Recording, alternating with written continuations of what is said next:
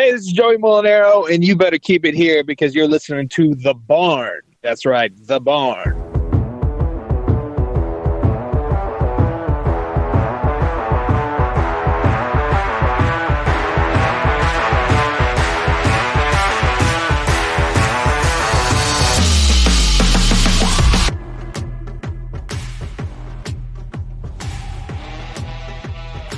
Hi, and welcome to The Barn, live from the Barn Studio in Southeast Missouri. You got the Mocs here. We're joined with a special guest online right now.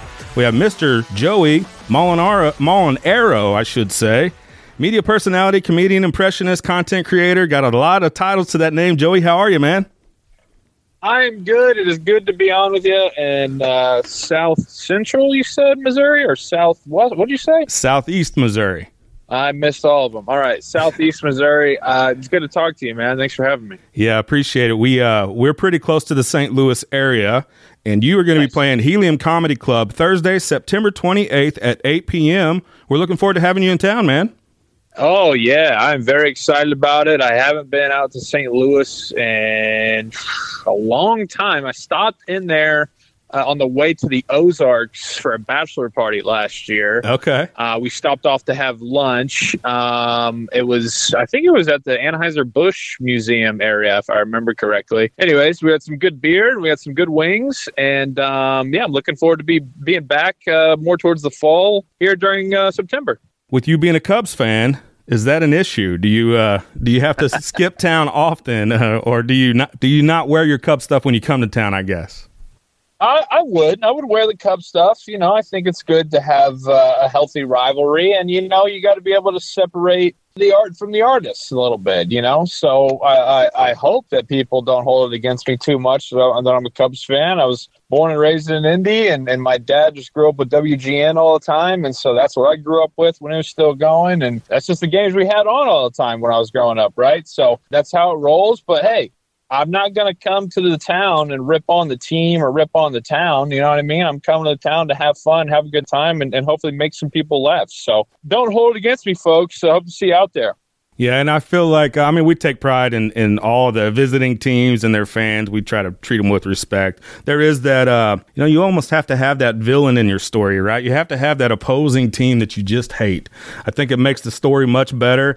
Being a Cardinals fan, not as happy with it this year because we are not doing so well. But, we try to treat you with respect when you come to town. Yeah, man, this is like, no pun intended with the bird thing, but this is like seeing a rare bird out in the wild somewhere this season for the Cardinals. Like, I'm not used to this. I can't even remember, I feel like, the last time when the Cardinals were selling at the deadline and the Cubs weren't. When the Cubs were winning the World Series, going to the NLCS and beating the Cardinals in the playoffs. Obviously the Cardinals, they were still winning the division, and, they were still making a push in the playoffs and everything. So this is wild, I can't celebrate too much because the Cubs are only 4 games up on, over 500. But the way the last few years have gone for the guys on the north side of Chicago, it feels like a win. So I'm thoroughly enjoying it right now. I can't lie. It does feel pretty good to have the Cardinals for once to not be, just dominating and making moves and making the push through October, because I hear about it all the time, all the rings and all the flags and all the postseason success. I get it. But it's just nice to win one time here with you guys kind of being down. So I'm sure you'll bounce back next year, though. I mentioned off the top that you're a man of many titles.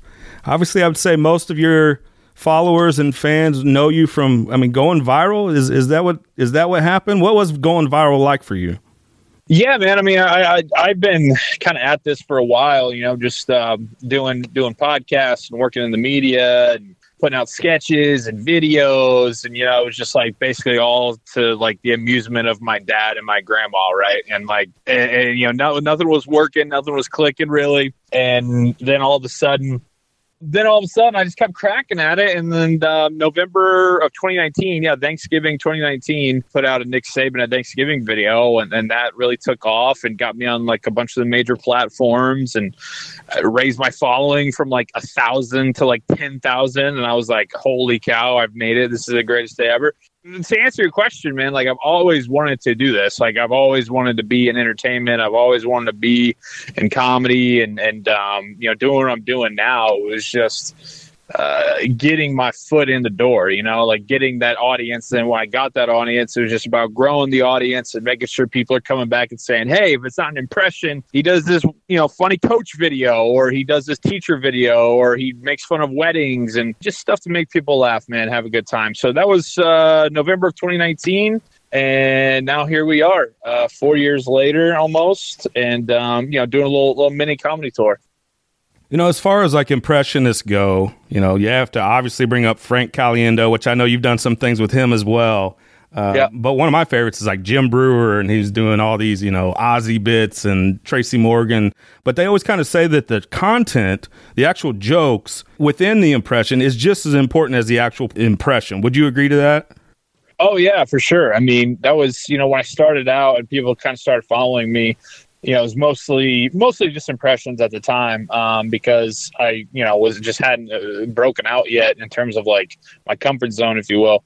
But still within that, I always tell people like I'd spend half, if not over half the time putting the impression video together, of coming up with the scenario, of coming up with the setting that the character's in, of coming up with the lines that they're going to say in that scenario, all to then on the icing on top, do the impressions. So, I like to think that it's just like, comedy is the art of observation, and impressions are no different. And so it's just all about observing that person and taking in what you can do to where like, oh, that could be funny if I, worked it this way, or had them say this, or, put them in this scenario. So it's huge, dude. Absolutely. I mean, like, Dana Carvey, he's one of my favorites too, and a guy that I always looked up to, still do. And, he always talks about how not only on top of it with the writing, but then just like making it more of almost an animation, like a caricature, rather than just a straight on impression, so like, and Frank talks about that too, but like having fun with it and really kind of getting wacky with it in a bit, because eventually if you just keep like doing the same impression and sounding just like him or whatever, it kind of gets boring. But if you really develop the impression of a person into almost its own character that's an impression, then you can really have some fun with it. So, hey, man, it's all, it's all process. It's all a work, put together in time, and I enjoy the hell out of it. Do you purposefully stay away from some of the ones that like everybody does? I remember Dana Carvey talking about that he would try to find, impressions that maybe not everybody was doing. Yeah, absolutely. Because there are ones that a bunch of people are going to share. And it's weird because when you do impressions, even though you're trying to have the same end goal as, just doing comedy where you're making people laugh, people aren't as protective over the impression as they are like a bit. You know what I mean? Like you can't go up there and just like take someone's bit and reenact it or use some material in that way, which makes sense. But I try to include that in impressions as well. And I just think that like people are going to take more notice of it if it, from my experience, if it's someone who they're like, oh, wow, I didn't even think about them being somebody to do an impression of, but you did it and you sounded like them, like it was funny. So that's a big part of it too, is staying away from some of those, but then also like really kind of like waiting it out to just be like, all right, I'm gonna wait it out. I'm not gonna force anything. And then all of a sudden, oh, this person comes about. That's a new coach or a new media personality or a new actor or something like that not that many people have done. And then you get the audience, whether it's the following or the crowd of the show. It's like, oh my God, I didn't even think about that. So it kind of works on multiple levels. Your impressions of, Nick Saban, Chris Collinsworth, Sean McVay, Mel Kiper. But my favorite that you've been doing here lately is the high school football coach. And my question is, it is so damn accurate. So I'm a football guy, grew up playing and all that. I'm a football coach, been around football coaches.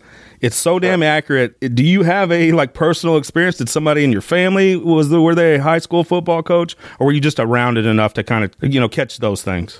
Yeah, I was just around it. I didn't play any high level football at all. I just grew up playing, Catholic grade school football and then high school football, and that was it. But still, it's such an all-American kind of like universal experience, if you will, with that particular instance that, just worked, even though I didn't have to play college football or the NFL. Almost works better because such a vast majority of people got the chance to play youth football or high school football, so that relates to an even bigger audience, so that's just what I try to do, is whether it's the football coach or, like I said, a teacher or a relative that you may have, or I don't know, like stuff with weddings or just these kind of universal common experiences that everybody can go through. And even if it's not exactly their coach that they had, there's something that people would be able to latch onto and be like, yep, been there, absolutely. And this reminds me,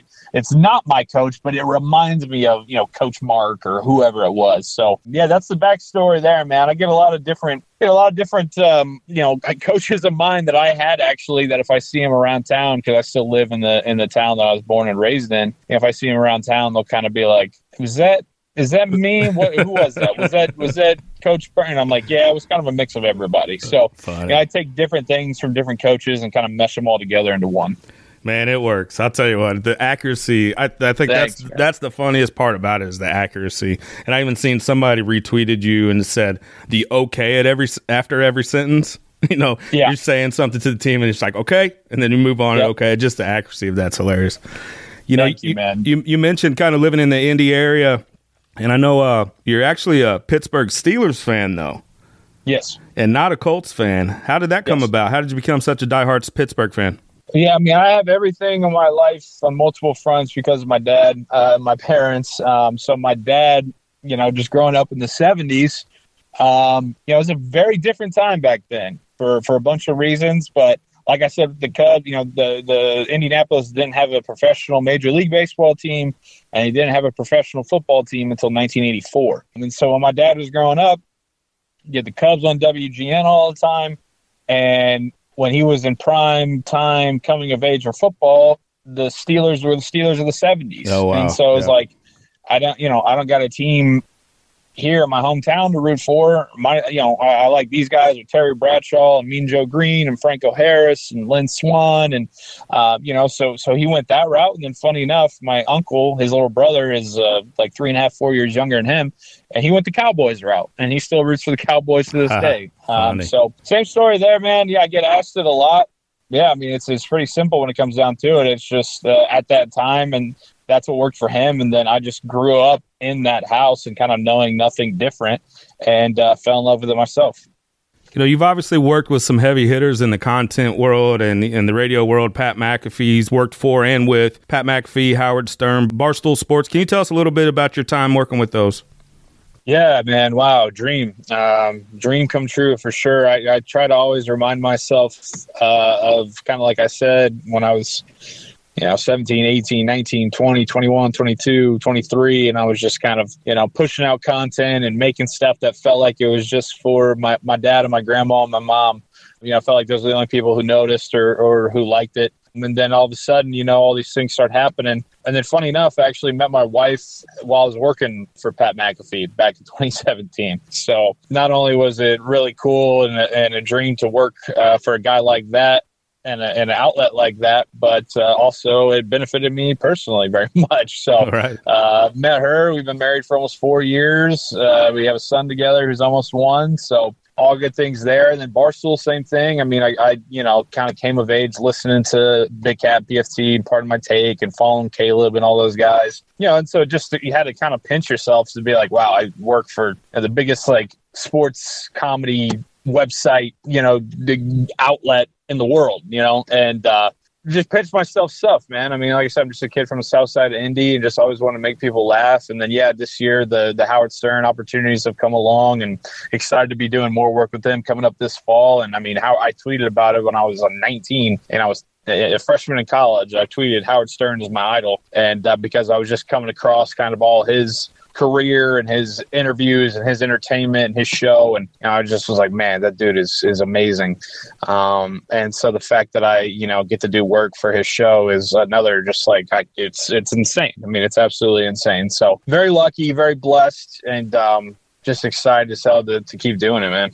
We are big Stern fans here as well. We are going to be catching you at the Helium Comedy Club Thursday, September 28th at 8 p.m. Joey Mulinaro will be in the house. We can't wait to have you in town, Joey. Appreciate your time today. Thanks so much, man. Great talking to you. Yeah, tickets are available. OfficialJoeyMulinaro.com. All of my social media channels, just at Joey Mulinaro. You can find them there. And can't wait to come have some fun with St. Louis, man. Thanks.